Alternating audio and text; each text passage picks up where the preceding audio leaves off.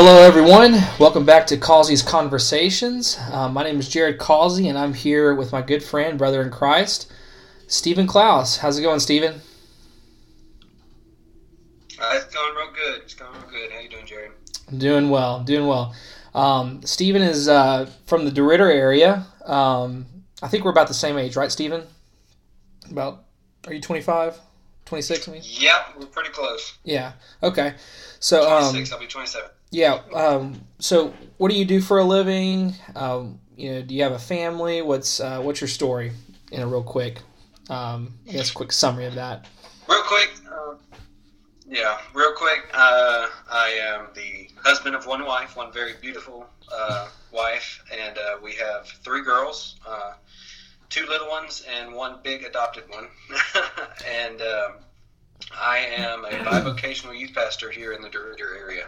Okay. So that's kind of awesome. Me. Good deal. So I didn't even know that y'all adopted a kid. That's new to me, actually. Yeah, it's kind of unofficial official thing. She's out of our youth group, but okay, all right. Needed a home to go to. Oh, cool. That's awesome. That's a big deal. That's really cool. So today, me and Steven, this wasn't actually planned. At first, I was just going to do a solo episode on essentially this new movement that has been kind of moving south and east a lot. It seems like it's come from the west. I mean, there's a lot of influences, I think, everywhere in our country in this movement, but specifically the movement that we're seeing seems to be coming into the Southwest Louisiana area. Even though I don't live there, I'm from that area. I care about a lot of people there. I mean, I care about the people there in general, actually. Specifically, I have a lot of loved ones there, and got a lot of good friends like Stephen and others there, and I care about the churches greatly. So this topic is very personal, and it's probably even more personal for Stephen because he has a bit of experience in this movement. I guess maybe it is a different movement, but it's kind of the same. It's similar, right? You kind of grew up in a Pentecostal church, correct? Okay. So this is important, but today we're gonna discuss this movement. The movement I'm referring to is the New Apostolic Reformation.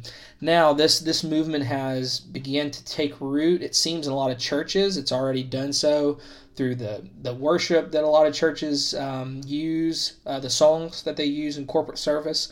But it's also through just some of the theology and the practice and the teachings. And we'll go through some of that later on.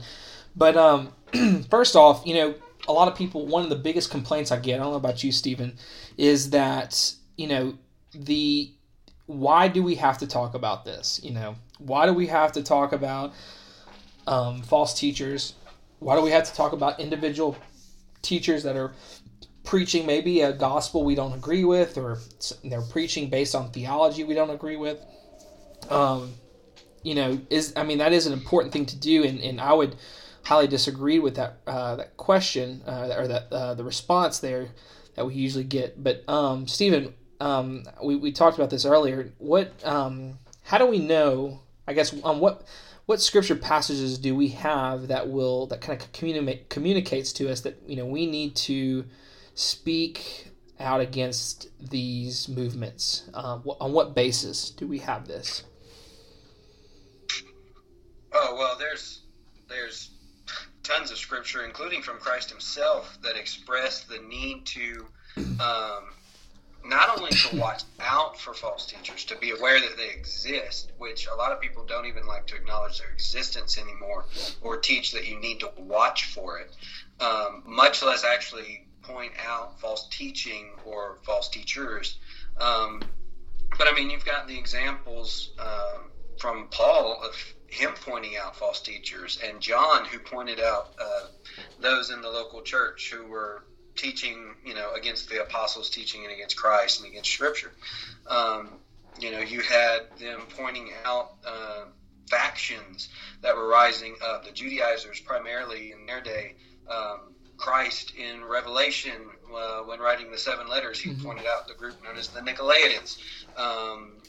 So you have throughout the New Testament, the church age, if you will, making it very clear, even from our Messiah, that, hey, there are guys out there who are false teachers, and you need to identify them. Yeah. And while I wouldn't agree with making your whole existence about finding them and weeding them out and pointing them out, we still need to be aware of them and be able to, speak to our brothers and sisters, particularly those in leadership, be able to speak to the congregations and say, look, this teaching is false. It goes against Scripture, and here are some of the big leaders of it.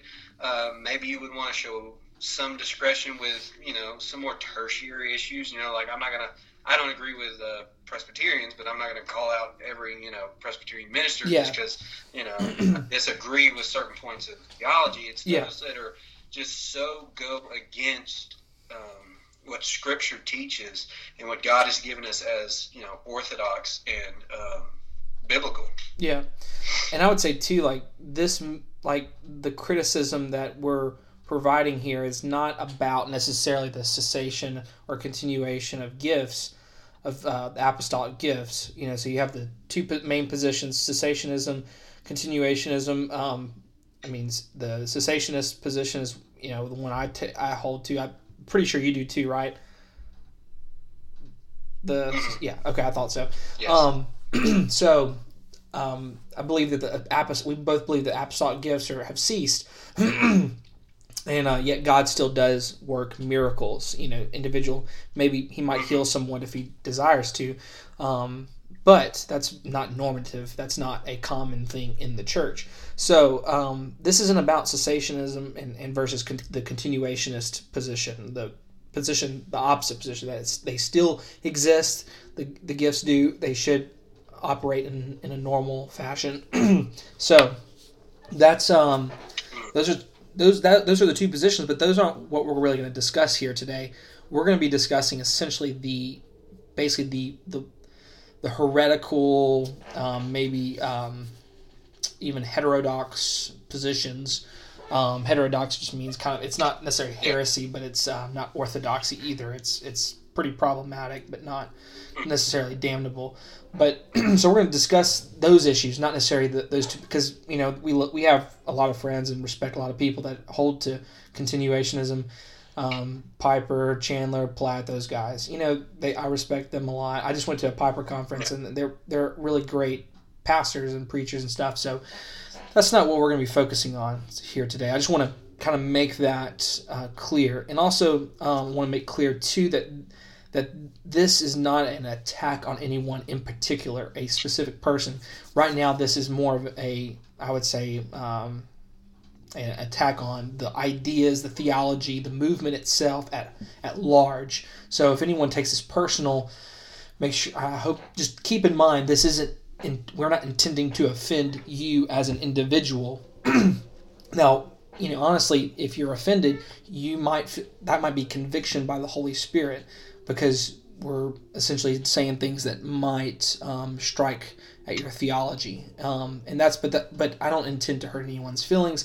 This is just to make people aware and understand that, hey, this is out here, this movement is here. So before we kind of get into the specifics of this movement, there's a verse I wanted to share in 2 Peter chapter 2 verse 1. It says, "But false prophets also arose among the people, just as there will be false teachers among you, who will secretly bring in destructive heresies, even denying the master who bought them, bringing upon themselves swift destruction."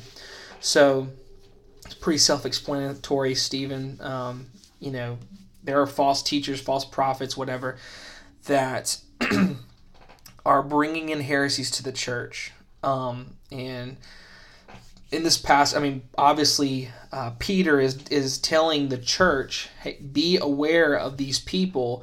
He's not saying this just, for their health, I guess for their spiritual health, but not just for whatever reason, for any random reason. This is specifically so that they are warned against these heresies, against these false teachers. I mean, these are individuals that he's essentially not attacking, but he's warning them about. He's not attacking them personally, obviously, in I guess an inappropriate manner. He's just calling them out and discussing these things with the church. So, Stephen, do you have a verse you wanted to read, or was is that all you wanted to share? No, I mean Peter. There and it's not just in that first verse. It's throughout.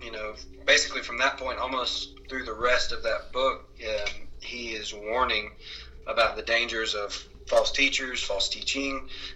Just echoing what Christ said in Matthew chapter 7, where he said, look, there will be false teachers. He called them, we get the term wolves in sheep's clothing from that passage in Matthew, where it says they will come to you like ravaging wolves, and just you've got to look at the fruit, not look at what they say, not look at how sweet the words are or whatever, but look at what is coming out of, what is the fruit of that. Is it the good fruit? Is it fruit of the Spirit, those sorts of things, or is it something else? Is it something corrupted?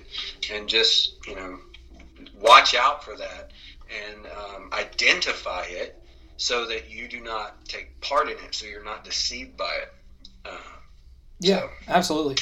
Yeah, definitely. In regards to the New Apostolic Reformation, we know that there have been certain organizations that have kind of sprung up out of the NAR. In fact, Bethel, a major influence in this movement, big party in this movement. They have a school. It's the Bethel School of Supernatural stuff, whatever.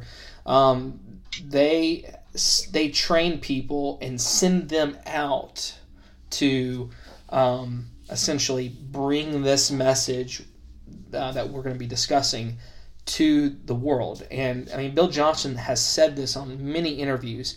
His intention is to get his theology into every single church. That's what he wants. That's what the New Apostolic Reformation wants. There's a name for it. It's like the Seven Mountains. You know what I'm talking about? The Seven Mountains doctrine that they. Dominion. What's that?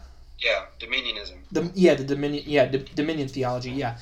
If you look that up, it's a pretty. I don't know if I would call it heretical. I don't know. Maybe it's heterodox, but it's a very.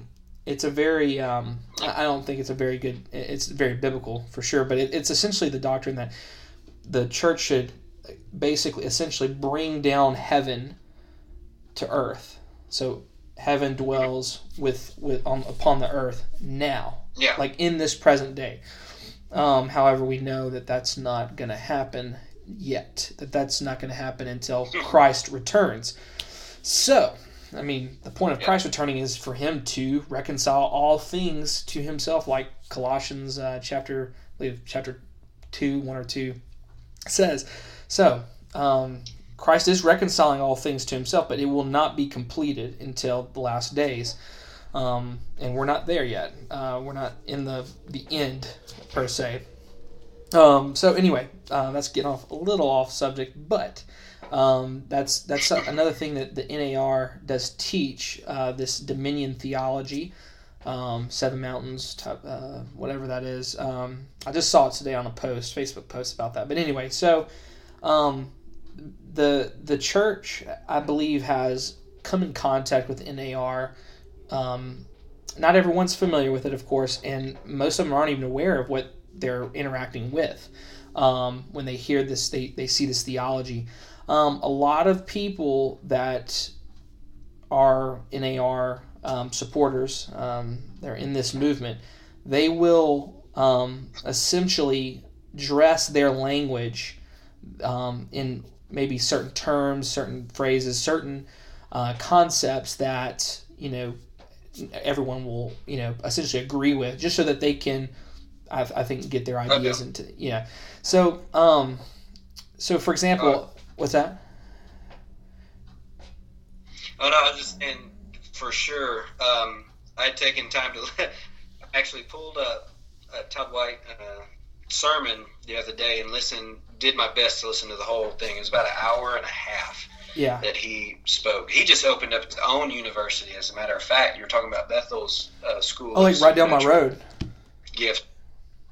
Yeah, Todd White just opened up some sort of university similar to that, with the intention of teaching, the gifts and how to use them and all of that in, I think in your area. I want to say in Dallas. Yeah, that's what I was saying. It's right down the road. But I'm not sure. Yeah. It's a little bit of a lag, yeah. We have a little bit of a lag here, by the way. I was listening to him.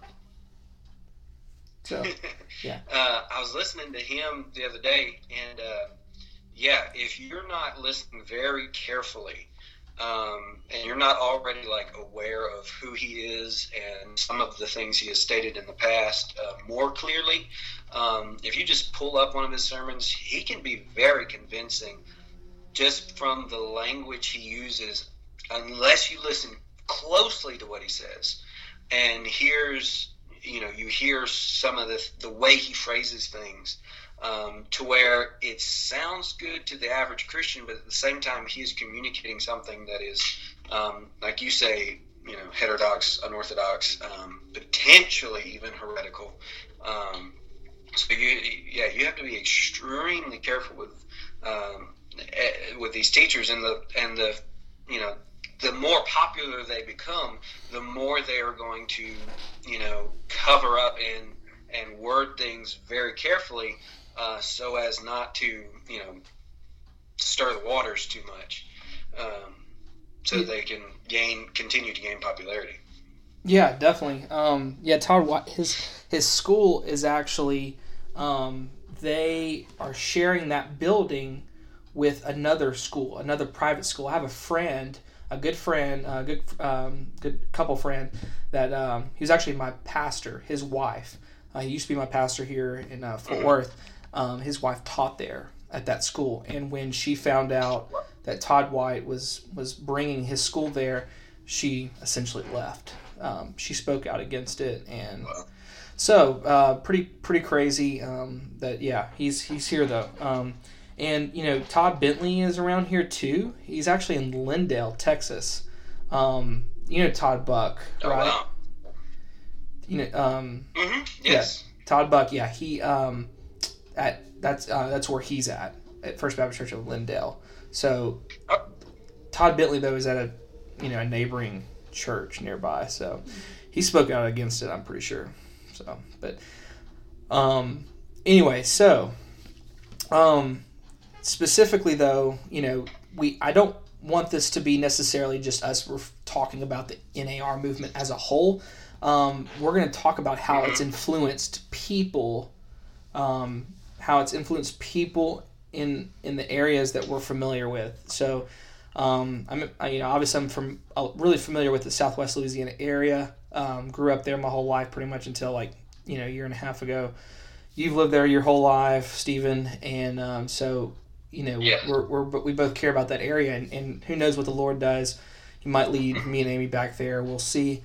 But either way, we have a lot of friends there that have been influenced, I'm afraid, by this movement, and specifically an organization. Now, again, let me highlight this. We are not attacking anyone in particular. I just want to make that clear, just so that just in case someone feels offended, that this is not a personal attack. But there's an organization called Carry the Love that has recently been traveling throughout the United States, doing different things on college campuses. And as far as I know, it's essentially a group of young people, college students, I believe, that they go around.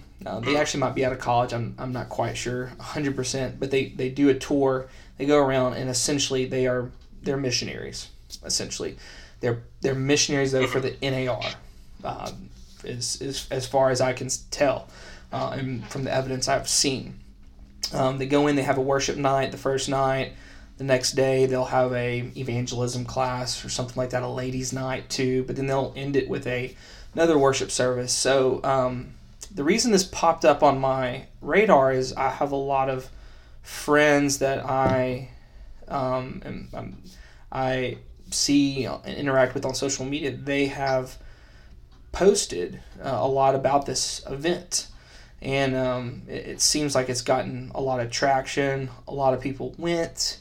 It looked, from their perspective, very successful. So, and it did look like it was a good turnout for them.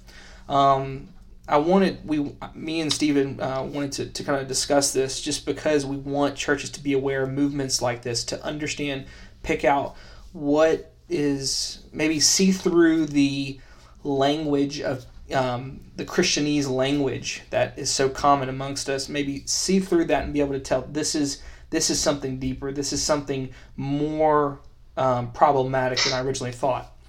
Now, I want to say this too. People involved in this group, they might be believers. I don't know. I don't know anyone in the movement that works for this organization personally. I see what I see on social media, on YouTube. We watched a YouTube. Me and you both did. Stephen, the speaker. We listened to the speaker. I don't remember who he was. Listened to him. Saw the service. So we know a little bit what they do. So they came to McNeese State University. It's in Lake Charles, Louisiana, and they also use the BCM, the Baptist Collegiate Ministry. And if you don't know this, the SBC individual local churches, they usually, most of them do anyway, I think, they do provide funds that go directly to the BCMs. So if you're involved in a local church, SBC church, your tithe money, your money, the money that you give to the church, local church, it goes to the BCM. So you might not know what's going on in the BCM. Now, usually the BCM folks will go to different churches and serve them and help them and do different things, which is great. I did that. I was part of the BCM. I was, in fact, a part of the McNeese BCM. But the McNeese BCM allowed this organization to go and lead a worship service. Now, I'm not going to get into anyone personally, but I've heard that it did not go over well with leadership at the BCM, and it did not go over well with many of the members. Now, I say that just because I want to make sure and communicate that I believe that there have been steps being taken to maybe correct some of the things that happened there. I was told, one of the things that I was told was that there was hysterical laughing going on in the middle of the service. Now, I've never personally experienced this. I wasn't there, but I was told by two different people this happened. So this is good information. I trust my sources here. Now, Stephen, have you ever experienced hysterical laughing, being drunk in the Holy Spirit, laughing hysterically? I'm not going to ask if you did that. But yes. Probably, like if you like YouTubed it or something, or you would see some extreme examples of that from churches like Kenneth Copeland's church and some other guys. If you've seen any of the Brownsville stuff, which was a revival back in the 90s, I believe, in Brownsville in Florida. You've seen some extreme examples of that. I've never seen, people crawling on the ground, barking like dogs, all that. But probably like the level they probably saw at the BCM, I have experienced. I've done it myself, where, people start just laughing for no reason, really. Yeah, I've done it. I've seen it.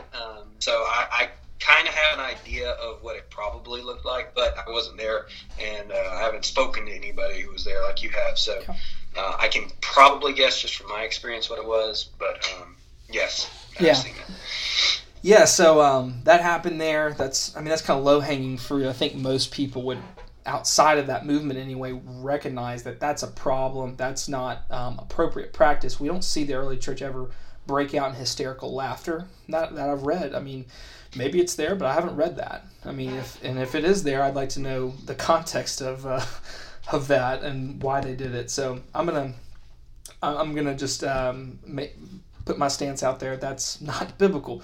But anyway, so continuing on to other things in this movement, the one thing that is probably the biggest problem for me personally about the NAR movement is the kenosis heresy that is pretty prevalent in the movement. Now, maybe not every NAR movement participant understands this, but the kenosis heresy is held by Bill Johnson, one of the NAR leaders, Todd White, and this is not a necessarily an organized structural hierarchy type deal where Bill Johnson's the king and then Todd White, you got all these other guys down below him. It's not really that. It's just people that hold to this theology, common theology, and it's kind of anyone can be a part of it really, as long as you go to a church that agrees with that theology and practice.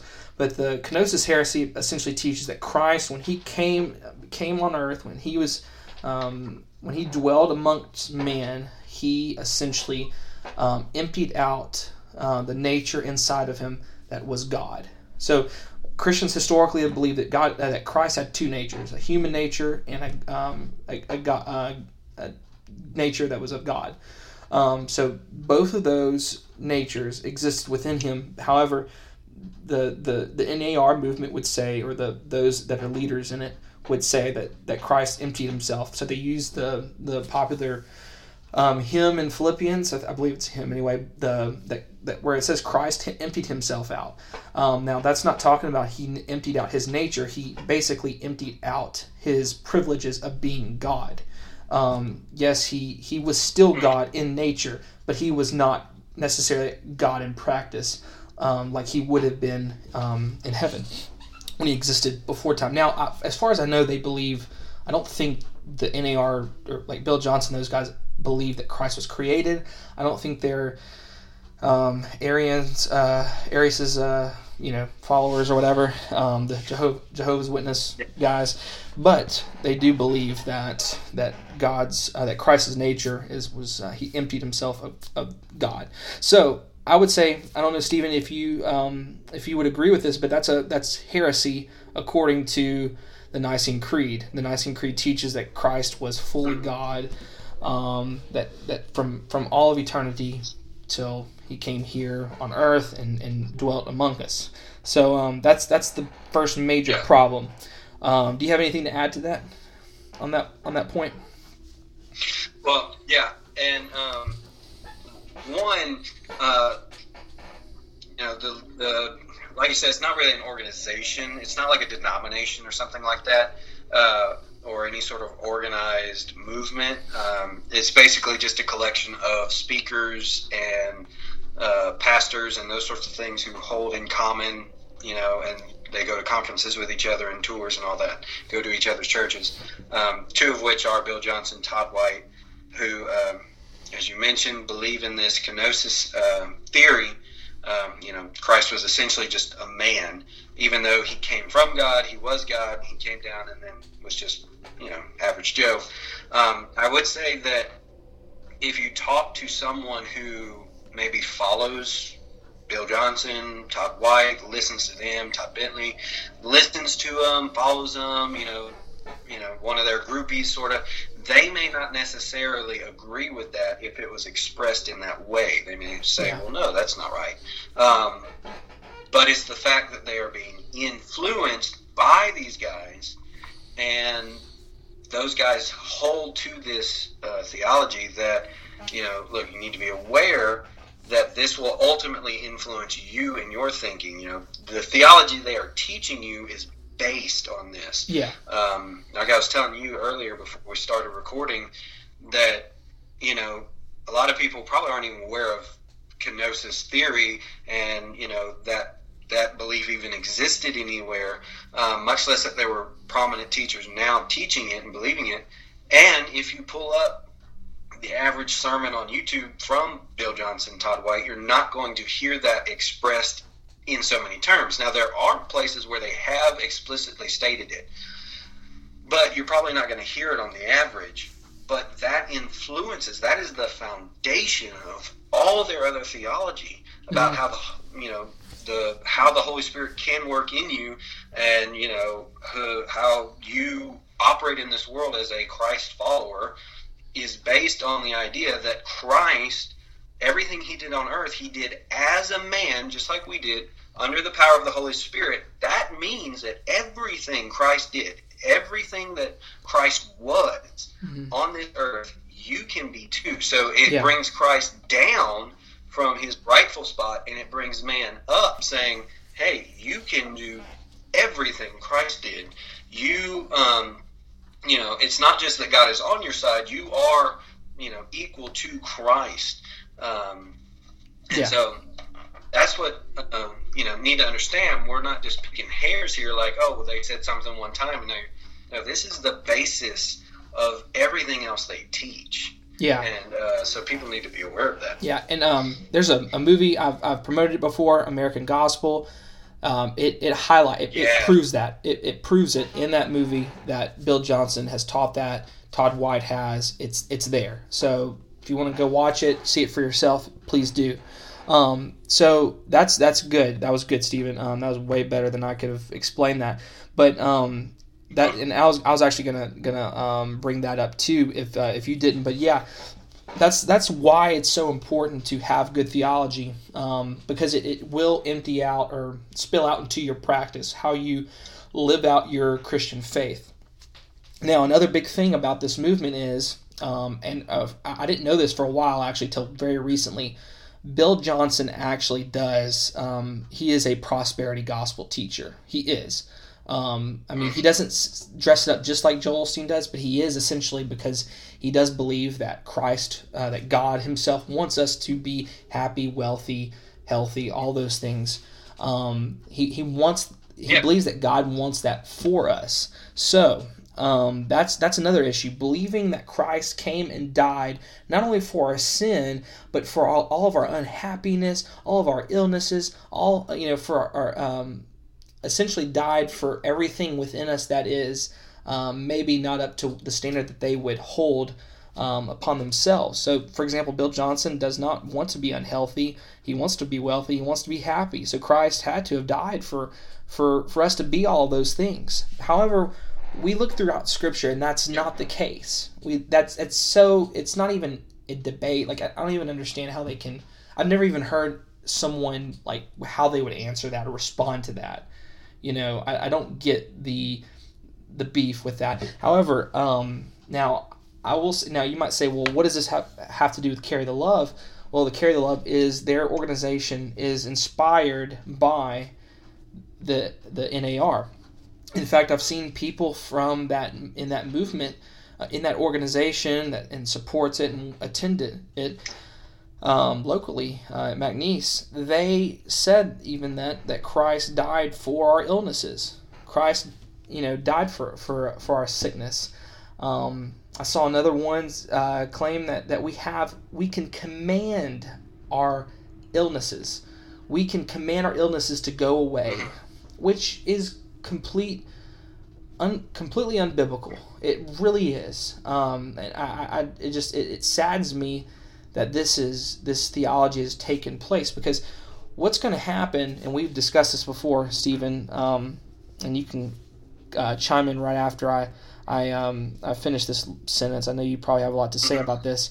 That once these students, these people, these college young kids, when they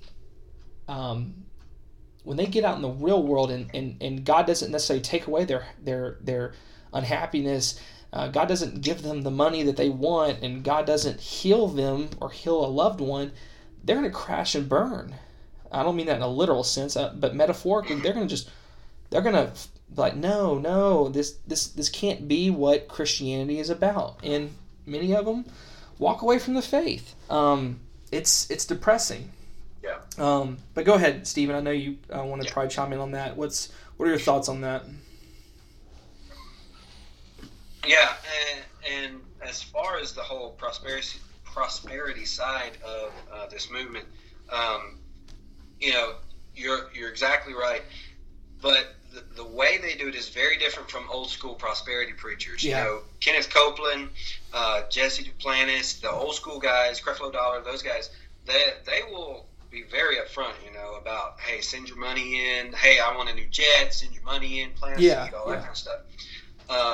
Bill Johnson, Todd White, those kind of guys, Todd Bentley, that whole, and there's many more than those three. Those are just like the most prominent ones. But they're much more toned down about it, just because, you know, a lot of times that'll drive off credibility. Even though they're very in bed with that old school prosperity crowd. You know, they've all done conferences with them. They've all hung out with them. You know, they're all buddies. But they choose a little bit different tack to be a little more sly about it.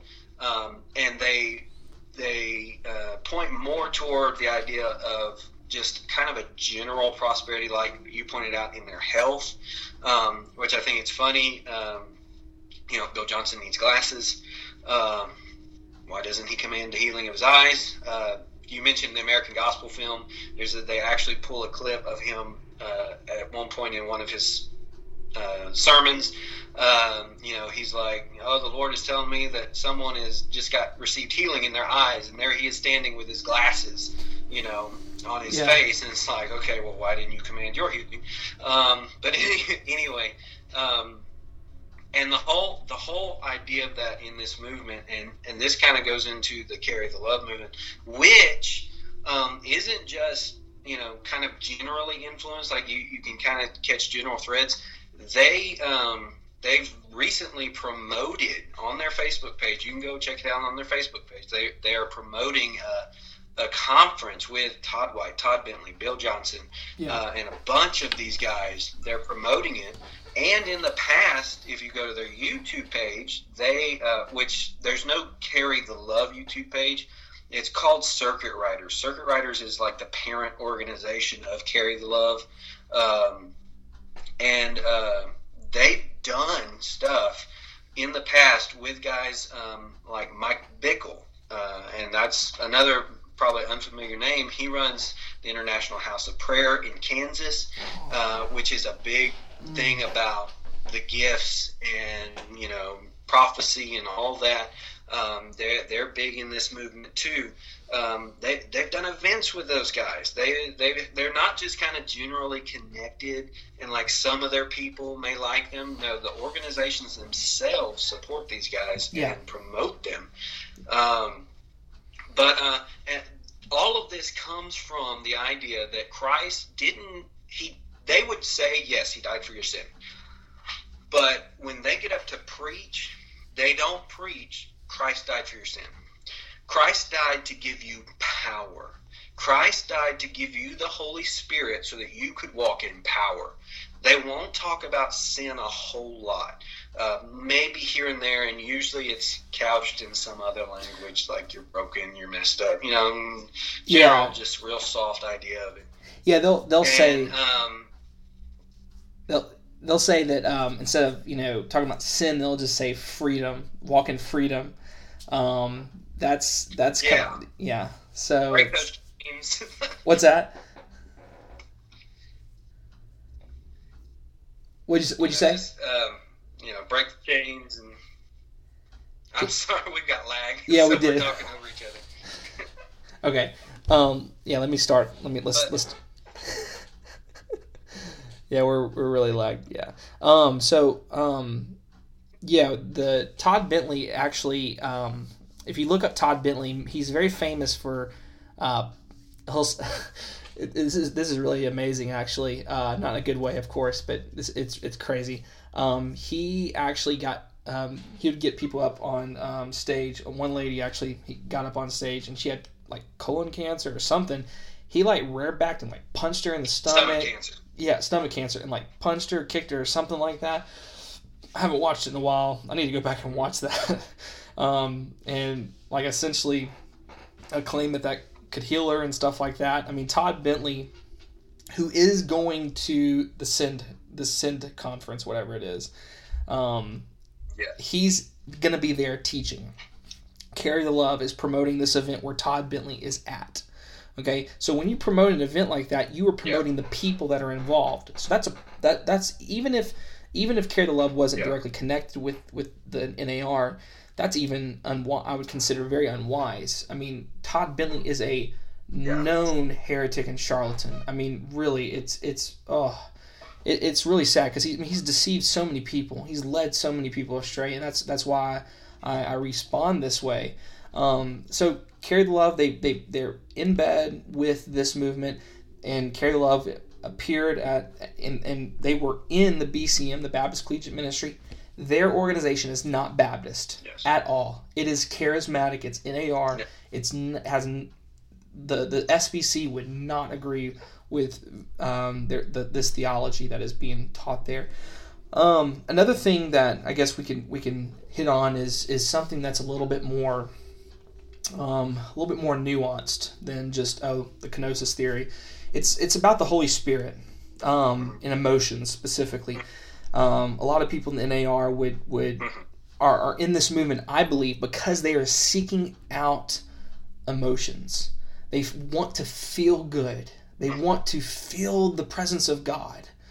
While I understand, I think it's great that you're wanting to be in the presence of God. At the same time, it's concerning when people dress that up in language that suggests that they're essentially striving to attain that emotion. And to me, that's not biblical. We are never called to go for an emotion, to strive for an emotion. We are called to strive to be like Christ and Him alone. And any feelings that we get as a result of that that's fine, but that's not why we're doing it. And also, we have to be careful not to put the emotions at the centerpiece of our worship. We need to allow Christ to be the center of our worship service, the preaching of the Word of God to be there at the center. And what you'll see a lot of times is, and we were talking about this too, Stephen, that a lot of these people will actually, they will have hours of worship and very little amount of time of preaching. Yeah. I mean, that's very common. I mean, now there are certain times where they are preaching, like, speaking or whatever. However, also, you'll see that the preaching itself is not very good. It's not very exegetical. They take a lot of passages out of context. They'll use passages in the book of Acts to essentially relate back to them. Old Testament. I mean, there's that famous video, the Orange Conference. That's Stephen Furtick's conference they've had, where there's John Gray that said, we need to be like David, and Matt Chandler preached there at some point and said, "You're not David," and that's a pretty common video that's went around. But all that to say, a lot of these preachers will essentially they'll it's called adamanizing. I think there's a word for it. It's like atomizing or something. Atomizing scripture, essentially. It's where they get a scripture passage and essentially they will take it completely out of its original context. For example, I'll give you an example. I heard a speaker, a youth pastor, actually one time use a story where Paul was shipwrecked. He was shipwrecked, and the shipwrecking story. I forgot the island, but anyway, he was shipwrecked. He went to the island, and he was on the beach, and essentially a snake bit him, and so Paul essentially kind of shook the snake off, and the youth pastor used that as an illustration to show, hey, we need to shake our sin off. Like, that was the whole point of the sermon, was shaking sin off, like Paul shook the snake off. Well, that's not what the point of that text is, and this will happen a lot at these different movements. And Carry the Love, I know.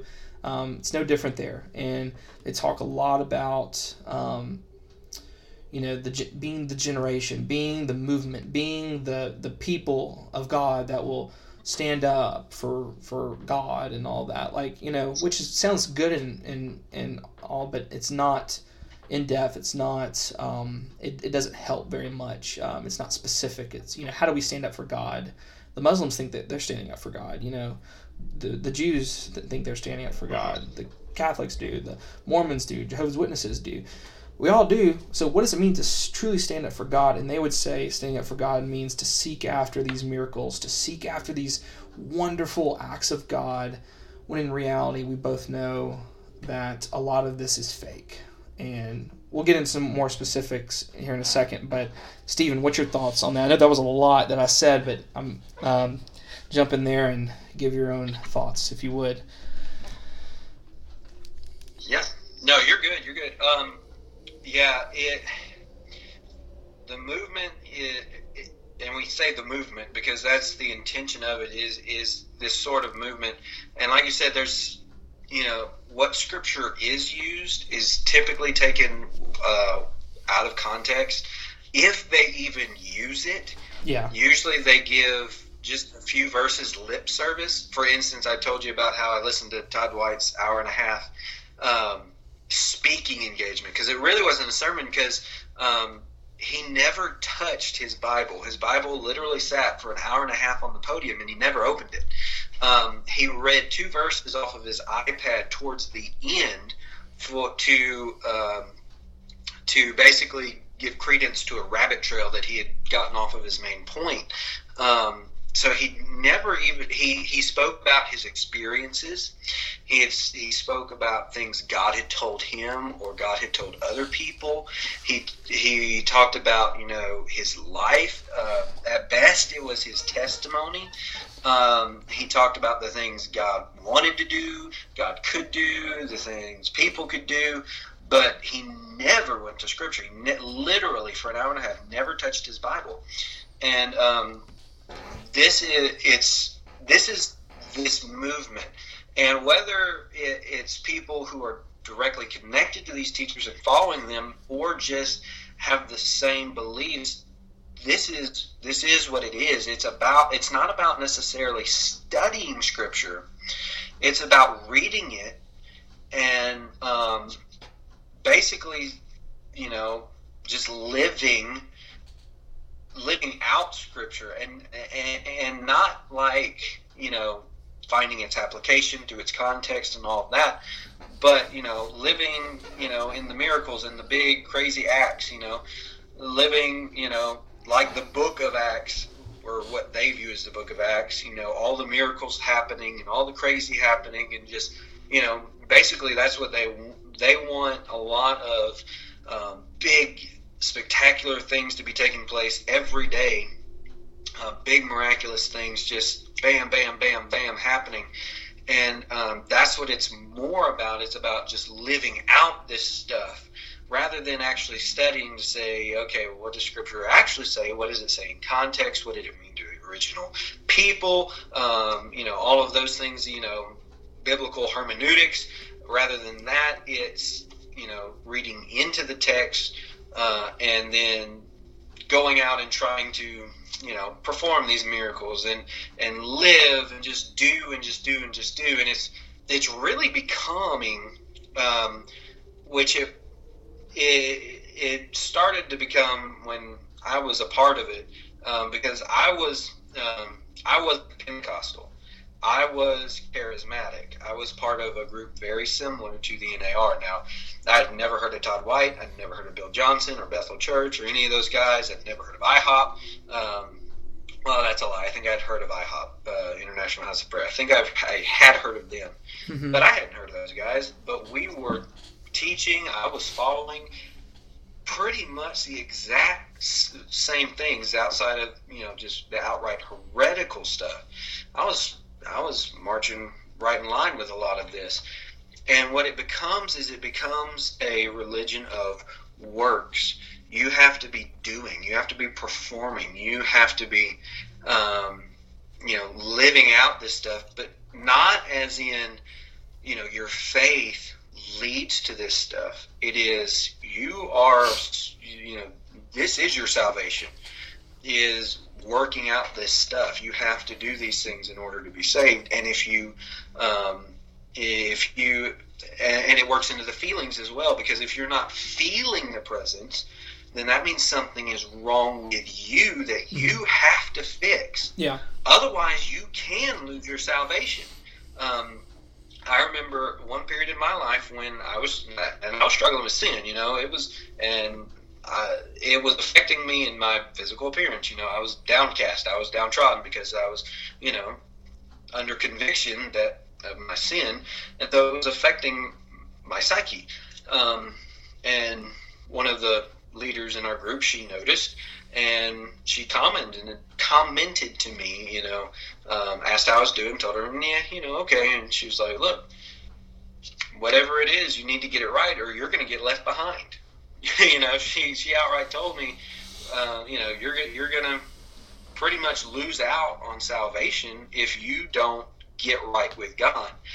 And not like, hey, I've been seeing this in your life and we really need to be looking at your assurance of salvation, but more in like the Catholic sense, which is you had assurance before. We saw you working and doing and moving in the Spirit, but now you're sinning and you've lost it, and so you need to be careful. You need to get back with God because you've lost your salvation. You've lost your salvation, and you need to get it back. You need to get back in step with the Spirit, and that's what this, particularly with our generation and the ones a little bit younger than us in college and even in high school, because Carry the Love does have high school ministry. They are hearing this idea of you need to do, and you need to do as to get out there and to work, and then this is your salvation. And if you're not doing, or if you're struggling, and if you're not feeling, if you don't feel the presence of God, then there is some great sin in your life. If you're not walking in healing, there's some great sin in your life. If you're or you don't have enough faith, if if you're not experiencing this stuff, then it's incumbent upon you to regain your salvation, because you've potentially lost it. And it's faith plus signs plus works. Yeah. Is basically what it has become. Yeah, that's good. I mean, you shared a lot of your own personal testimony there in a way. That's unfortunate, and I'm not exactly sure how a lot of the people affected by this movement, and specifically this organization, Carry the Love, what they would say to that. But I'm sure some of them would probably disagree and say, no, we are saved by faith alone, by grace, and they would agree with the 5 solas and all that, which is great. That's awesome.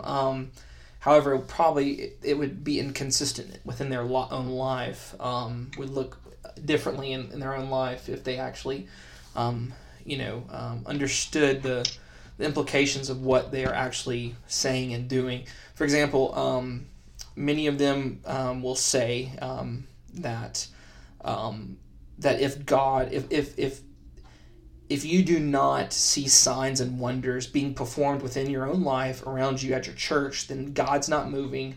The Holy Spirit is dead in your church.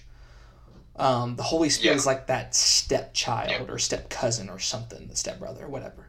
He's just kind of off on it. And the thing is the people I know in Baptist, and this is anecdotal, this isn't a fact across the board. I know there are probably Baptist churches across America that do not discuss the Holy Spirit, the person of the Holy Spirit. Many probably ignore them. But, however, most of the Southern Baptist churches that I've come across love the Holy Spirit. They worship the Holy Spirit. They honor the Holy Spirit. I know at my church, personally, we do. I know I'm a little biased, but at Graceview, we do for sure. I know all the elders would affirm that. Not all of them are cessationists either, so whatever. But it doesn't matter. They still love the Holy Spirit. And the Holy Spirit is powerful. Absolutely. The Holy Spirit is powerful enough to sanctify us, to seal our salvation, to keep us, to guard us. And the Holy Spirit is active in all parts of salvation. In our election, in our redemption, in our everything. He is there. He is present. He is powerful. However, that does not mean that the Holy Spirit is like a genie in the bottle, or we can use the Holy Spirit to perform miracles just like Jesus did. That's inconsistent with Scripture. Do we see miracles in the Bible? Absolutely. Do we see amazing things happening in the Bible? In fact, I would go so far to say, do we see amazing things happen today? Yes, but it's not the same, and it doesn't. It's not necessarily. I think it's not supposed to look the same as many of the NAR folks. In the way that it does in many of the NAR movement organizations, churches, etc. But I saw a video from Carry the Love. Dude, I'm telling you, you know this about me, Grant, and Jamie. We go to metal concerts, and it sounded and looked like a metal concert in this place. I mean, no lie. Yep. I mean, I know I'm gonna sound like a fuddy-duddy here, like an old man. Dude, the worship is to be reverent before the Lord. Yeah. Not a concert. I've heard that so many times, and I've rolled my eyes so many times in church, like, oh, you're just an old fuddy-duddy. No, we are to be reverent before the Lord in the corporate service, and we're to sing together in unison, congregational, and not sing only because the music is so awesome and so, loud and rambunctious, and just it. I've been in so many of these worship services where I've felt this emotion, this sense of just, I don't know, some type of feeling within me. It's because of the music. It pumps me up. Yeah. It gets me, but it transforms my emotional state, which isn't, your emotional state being transformed like that, being heightened a little bit, isn't necessarily wrong, as long as it's based on your worship, the knowledge of God in your worship. Yeah. So the thing is, though, I see in these services, it's very little. The placement of theology is very low on these people's radars. It's all about feeling, and maybe we'll put some scripture in there. Maybe we'll dress it up in Christianese a little bit. But overall, it's more about getting that feeling, like we've been discussing a lot. And in these videos, I saw that a lot. And I have to say, I hope that the BCM will come out and speak against this. But I don't know. That's not my place. I'm just doing my part in speaking against this. Yeah. I love the BCM. I believe the BCM is probably doing great things. I'm not there, so I'm not attacking the BCM one bit. I'm not saying the BCM is wrong in any way, shape, or form. I'm just simply saying this is what happened. This group called Carry the Love is a problem. It's an issue. This organization, the people in there maybe mean so well. Yeah. And they, I don't know many of these people at all.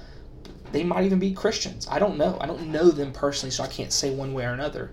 Yeah. But I do know that the theology, the practice coming out of this movement is a problem. Now, before we move on to kind of our last part of this, do you want to add anything to that, Stephen? Yeah. Sorry. Yeah, there's so much we could get into with all this.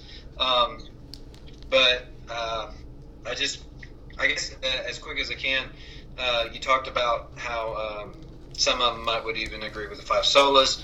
We won't get into what all 5 are, but the one usually put first is like sola scriptura, because that's where all the others stream out of, is the idea that our authority is Scripture alone. And I would say that while some may assent to that verbally, that in practice, that it is not sola scriptura. It is not Scripture alone as our authority, because it is about your authority over living a godly life, which that's what Scripture is. It's not authority over, necessarily like every aspect. The Bible's not my authority on how to drive my car or how to use the cell phone or something like that, but it's authority on how to live this life, how to live it godly, how to follow God, how to please Him, all those sorts of things. And in practice, and some may even say this, that it's not Scripture alone, it is Scripture plus prophecy, or what they would say, hearing from God. And that's one of the big things about the charismatic movement in general, is the idea of you get your input, you get how to live your life. You are led daily, even to the point of moment by moment, not by what you glean from Scripture and the study of it, but what you glean from God speaking to you in the form of, basically, thoughts in your mind, Him speaking to you and leading you and guiding you day by day. I mean, and that has become extremely prevalent throughout not just charismatic churches and movements, but throughout evangelical churches in general. You have lots of Southern, we're Southern Baptists. Mm-hmm. You have lots of Southern Baptist leaders who, teach that and teach from that standpoint. And I won't get into them and who all they are or whatever, names of them. That's for another deal. But, it's that idea of you hear from God and you get that. And, my Bible says the heart is deceitful above all things. I cannot trust the thoughts of my own brain. And to know, okay, this voice is God, because my Bible makes it very clear. Look, the prophets never wondered, hey, is what I'm hearing from God or is it not? It was thus saith the Lord. This was, there was no question. This is God. And so for me to have to wonder, okay, is this God? Is it not? There's that whole thing, and it can just make it a mess. And that's why they're all unified. That's why they're all doing conferences together. That's why Todd Bentley's coming back. Because if he's hearing from God, hey, what can we do?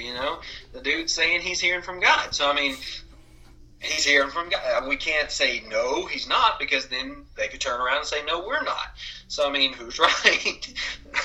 Yeah. So you can't use Scripture as your basis anymore because, hey, God speaks to everybody, which is nowhere in my Bible. But anyway, and to the feelings, again, the feelings are a big thing that can just ruin, because here's what they equate feeling to knowing. Anytime you see in Scripture, know the Lord your God, mm-hmm. know God, the song, be still and know that I am God.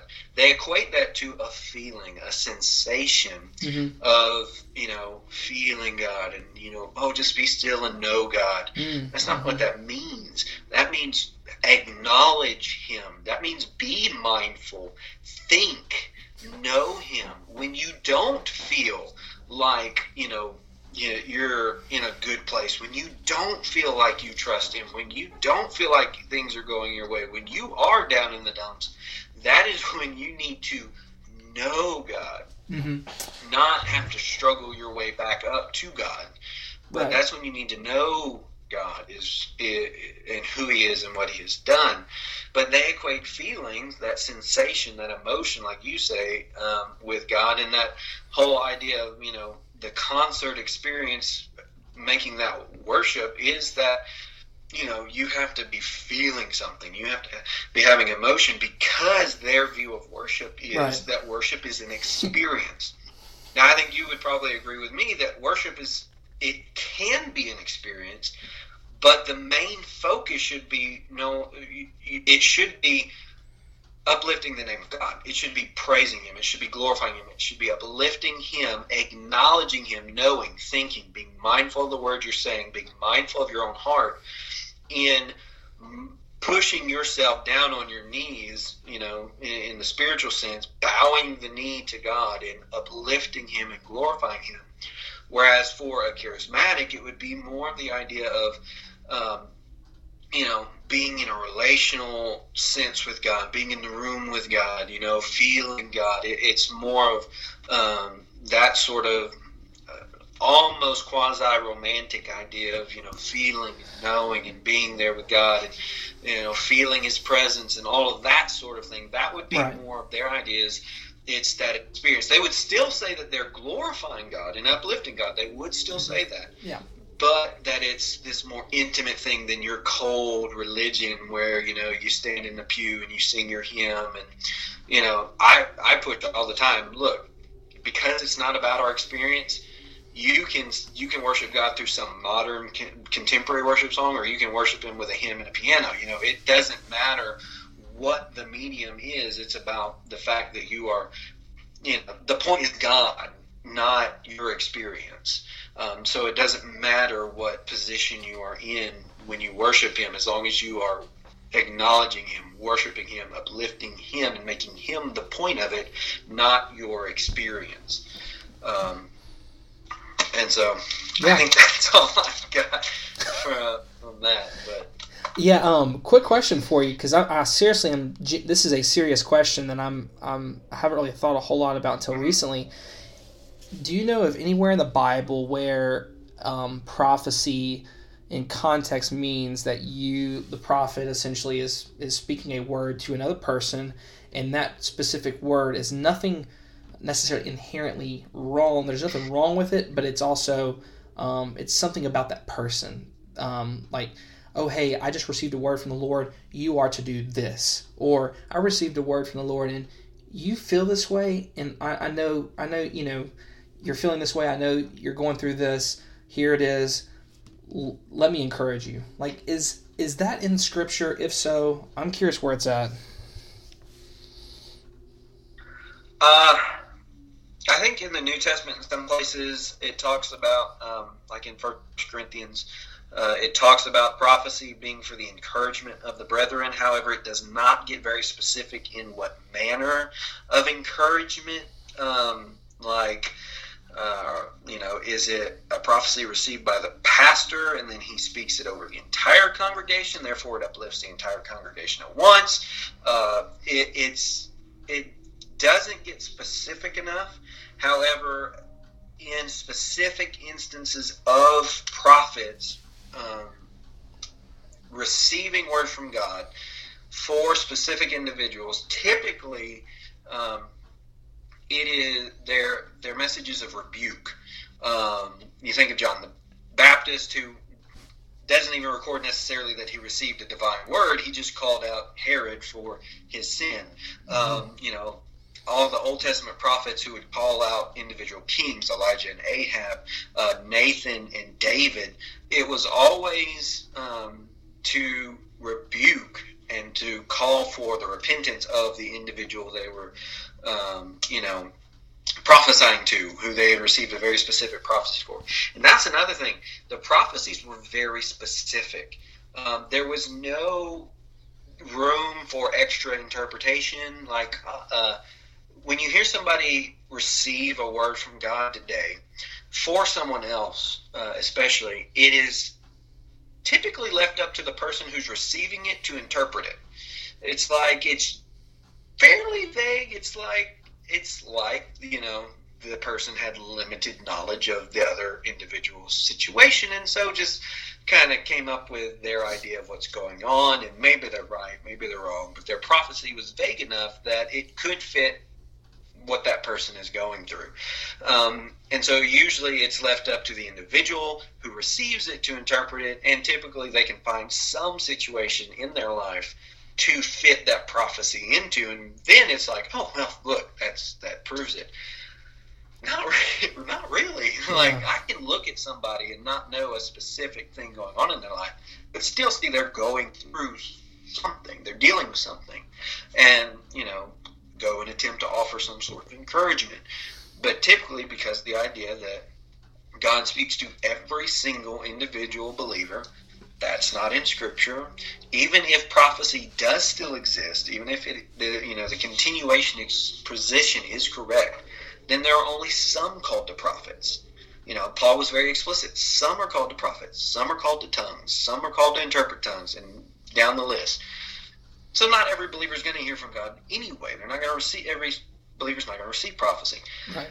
But, in these charismatic movement in churches, everybody does to encourage each other and uplift each other. And the prophecies are always very vague enough so you can put it in with whatever situation you're dealing with and receive some form of encouragement or uplifting, or even sometimes rebuke.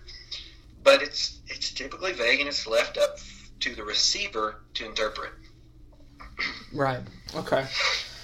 Wow. Yeah. The last thing I wanted to talk about specifically related to Carry the Love is I saw a picture today of someone, a part of the Carry the Love movement, baptizing another individual in the fountain at McNeese. Apparently, this is what I was told. I'm not 100% sure on this, but I was told that they weren't even supposed to do that. They didn't get permission, all that. They did it anyway. And so, what'd you say? I was just making a joke. Oh, okay. So, another thing, this is kind of separate, kind of related to this whole thing, and it shows a huge problem in this movement. They're baptizing people without any local church authority. There's no elders there, pastors there to oversee it. Personally, I would prefer a pastor actually perform the baptism. That's my conviction on that. I'm not saying that has to be done that way. I don't know for sure, but that's my preference in that case. But whenever you're an organization going out to a college and someone comes to know Christ or puts their faith in Jesus or says a prayer, whatever it is, and someone in the group just baptizes them, like it's nothing. It completely contradicts the scriptural backing of the local church. The early church, you can go throughout church history. Baptism is an ordinance, sacrament, whatever you want to call it. It is that belongs to the local church. It does not belong to Carry the Love. No offense to them. It doesn't belong to them. Yeah. It belongs to the local church to perform that. And honestly, before you baptize somebody, you need to know, hey, is this salvation legit? Is this person going to become a member of the church? Because in the early church, baptism was a big deal because when you were baptized, that was when you became a part of the church, like the local church. I'm not talking about the universal church at whole. Now, there's a distinction between the universal and the local church. The universal is all believers of across the world, every continent, yada yada, of all time. That's the universal church. All of the elect, all of God's people. The local church is the visible group of people who are believers, God's people, gathered together in a building. It's usually gathered in a building, a tent, whatever. Not it doesn't matter.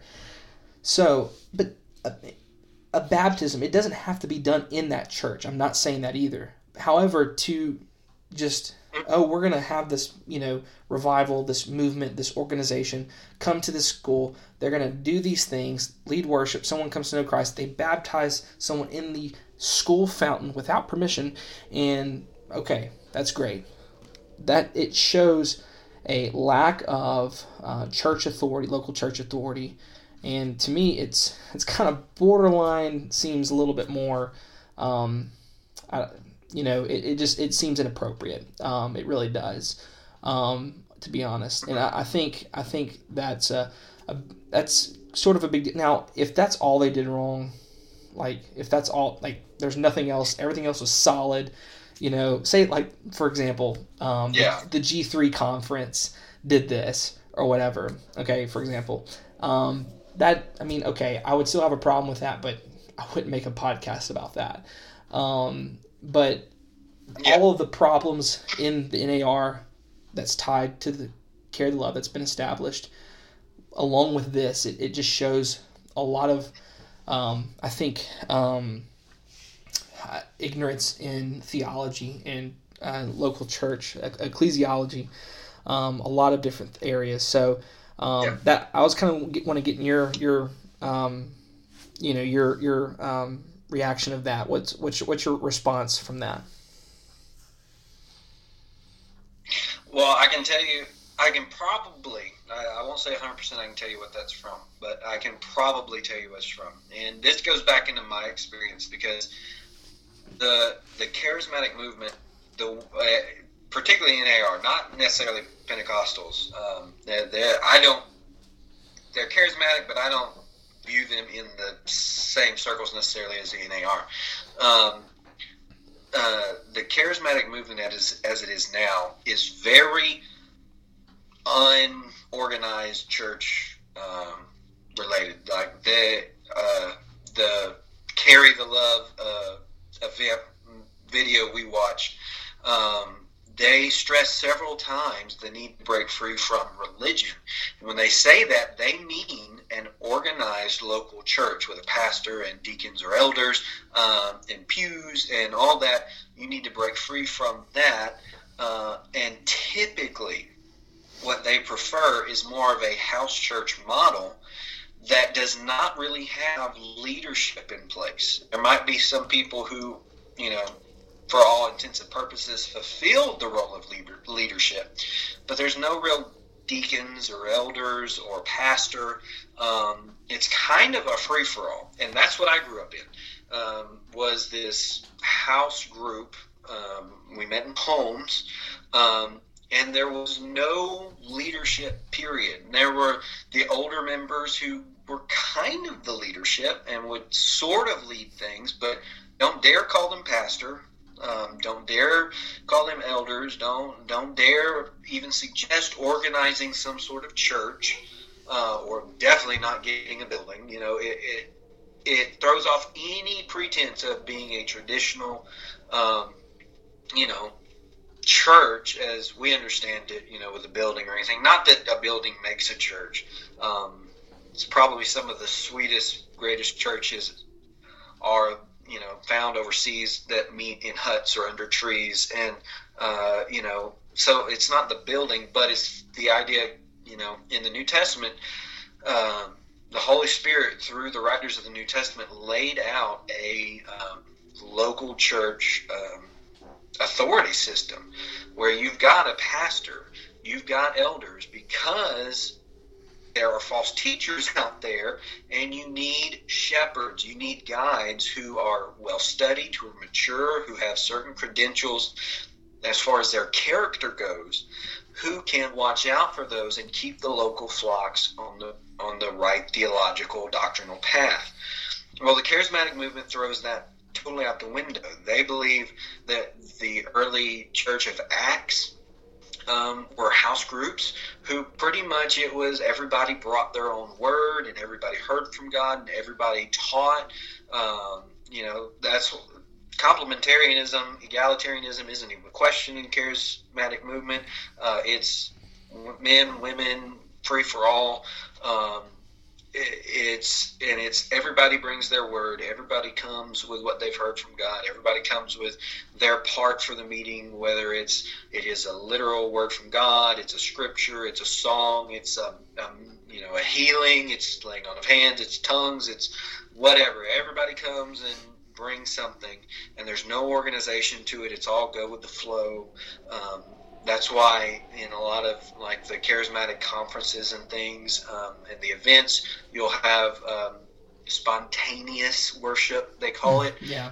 If you watch a lot of Hillsong or Bethel Jesus Culture YouTube videos and stuff, you'll see like the title of the song and then in parentheses behind it, spontaneous worship.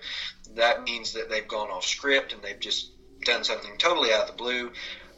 Probably not. Probably planned it, honestly, in those kind of events. But that's the idea. It's just you go with the Spirit. And so there's no real structure to it. There's no... and so when groups like Carry the Love come around, because they buck that model, they believe that they are acting as the Church of Acts, ACTS, worked. They pretty much go with the flow. And hey, if someone gets saved, someone professes salvation, then let's do this thing. We are the church, they would say. We don't need some local building and organization to back us up. We are the church. And so we have authority, even though, they may not have someone who qualifies anywhere near their organization. They would still say, hey, we're the church. We're all equal believers. We're all equal in the sight of God, and so we have the freedom to baptize. When, you're exactly right. Look, we need to be sure, and that takes local people who are not going to leave the next day. That takes a local church who's going to be here with that person, a pastor, elder board, or a deacon board, for Southern Baptist. Someone who is going to come alongside them, disciple them, look at them and say, okay, let's talk about this. What do you think salvation is? What is the gospel? What was your experience that brought you to this place? What you believe is salvation? Go through all those steps. But because the charismatic movement is built on excitement and feeling, we don't have time for that. Yeah. We've got to get you going. We've got to get you, we get you saved, get you baptized, and then immediately get you out doing the work, going out in the street, talking to people, performing miracles, healing, because, we got to get you out there, and you've got to start doing, because, that's what it's about. It's about doing. It's not about it's not about glorifying God. It's about doing for God. Because if you're not doing for God, because, I guess he needs you to do stuff for him. If you're not doing, then you're not you're not doing it. You're not here for God. You're not saved. You've got to be doing stuff. Which is a reason why there's such a big draw for our generation, because, we're tired of not doing anything. We don't, most of us in this generation get to a point where, look, we're tired of sitting around. We're tired of being stuck, and just, look, we want to get out and we want to do something. And so the charismatic movement comes along and say, hey, I got you. Let's go. Let's go perform some miracles. Let's go lengthen some legs. Let's go, cure people of headaches. And that's a whole other thing about the healing, because they're all about healing, but they will never, ever touch, even though they believe in the gift of healing. Like you talked about, we still believe in miracles. We pray for somebody, and God can miraculously heal somebody. One day they've got cancer, the next day they go for a checkup, and it's gone. I believe God can do that. Right. However, they believe that you can go up and someone can have the gift of healing, and that they can touch somebody and that person be healed. Todd White's a big one with that. You mentioned Todd Bentley, who punches people to heal them. But it's always ridiculous stuff. It's stuff that you can overcome through psychological manipulation, like headaches, back pains, joint pains, some just mild stuff that'll eventually come back. They never touch St. Jude's. They don't go to, to any hospitals. They don't go to any ERs. They don't, Christ, regrew muscle that was in atrophy since people were born. People who never walked, their muscles would never be able to maintain their weight. Jesus said, be healed, and they stood up, and they got up, and they jumped, and they danced, and they did all that. Jesus didn't just rub somebody's ankle and lengthen their leg. That's not what it was. But anyway, yeah, I was actually I think I'm done with my spiel there. Dude, you took what I was gonna say. I was there's someone that is involved in Carry the Love.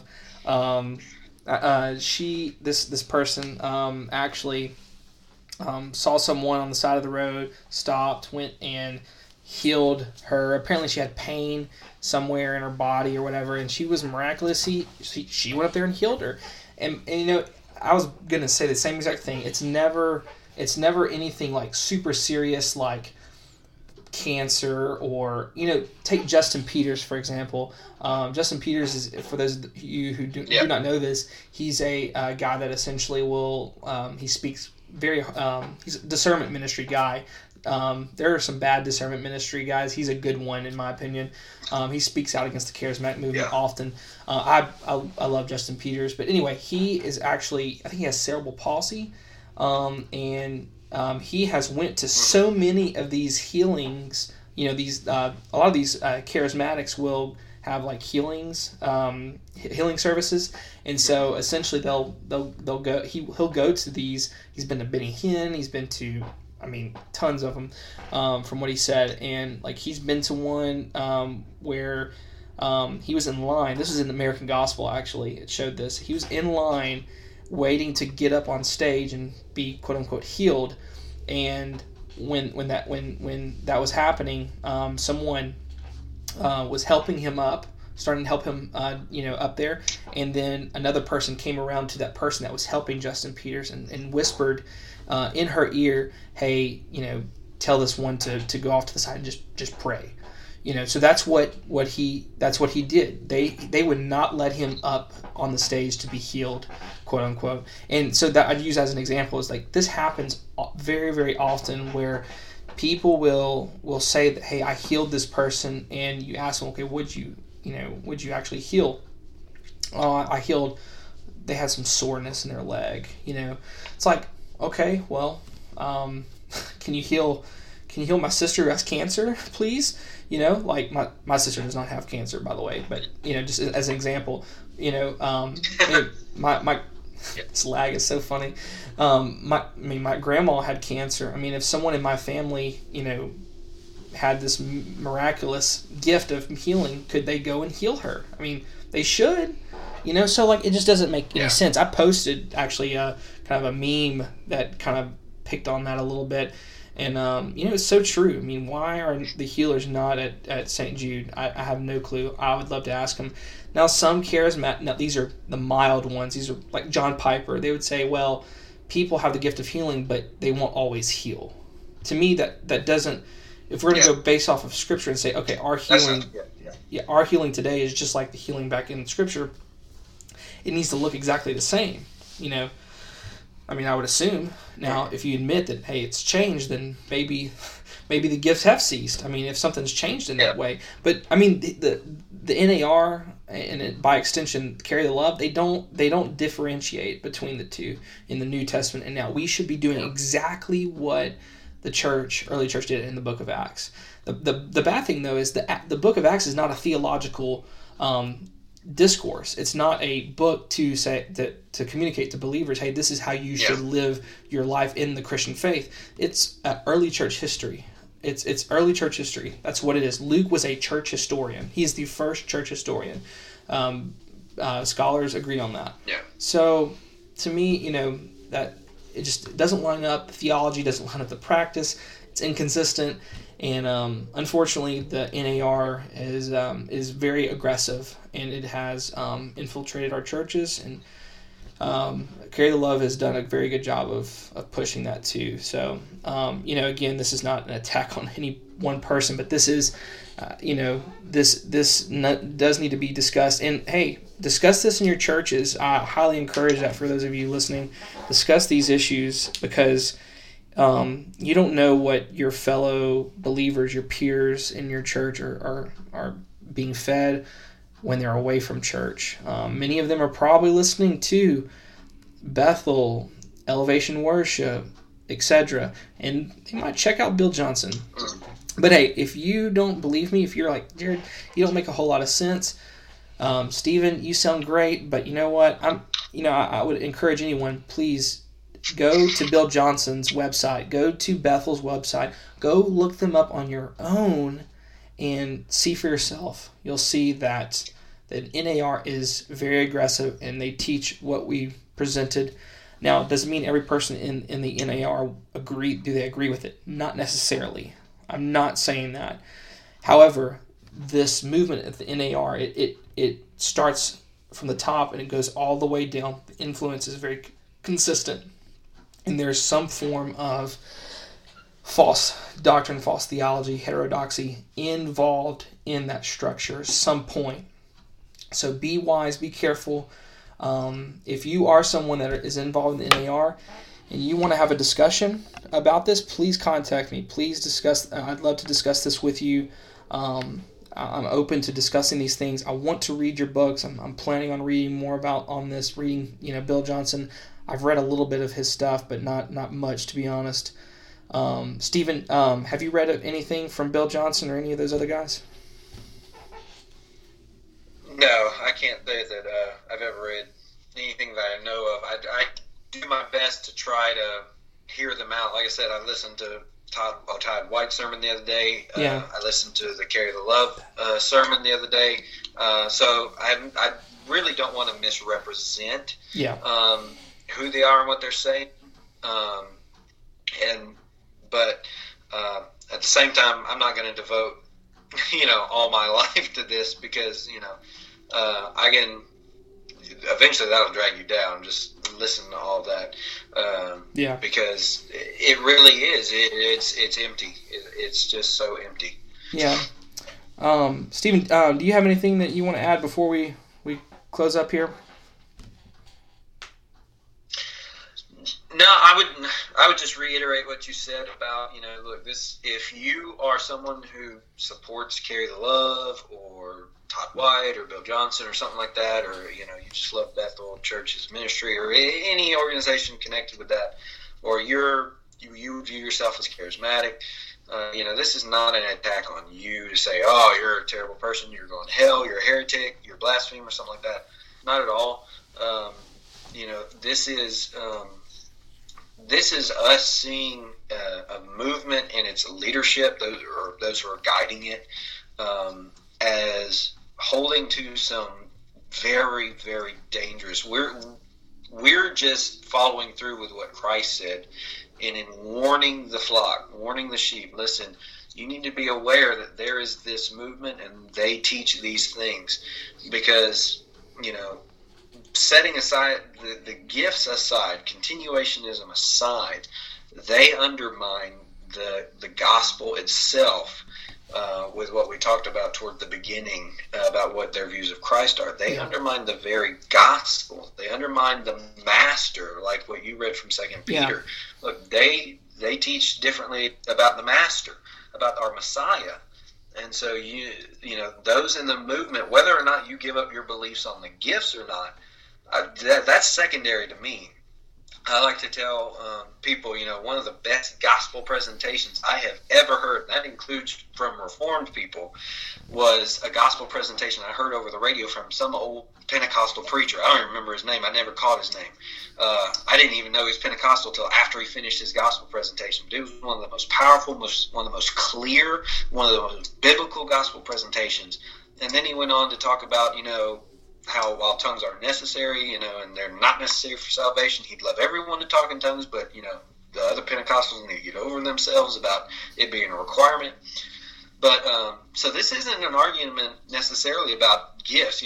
That's a whole nother topic, a whole nother discussion.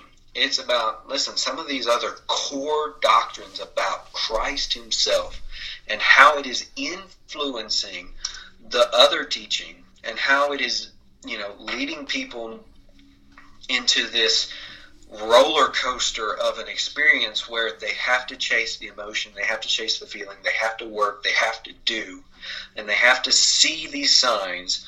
And if they're not, then they are just devastated. And I speak from experience because, I lived this. I experienced that need to constantly, because you'd go to a meeting and it'd be up on the mountaintop. You would be there with God.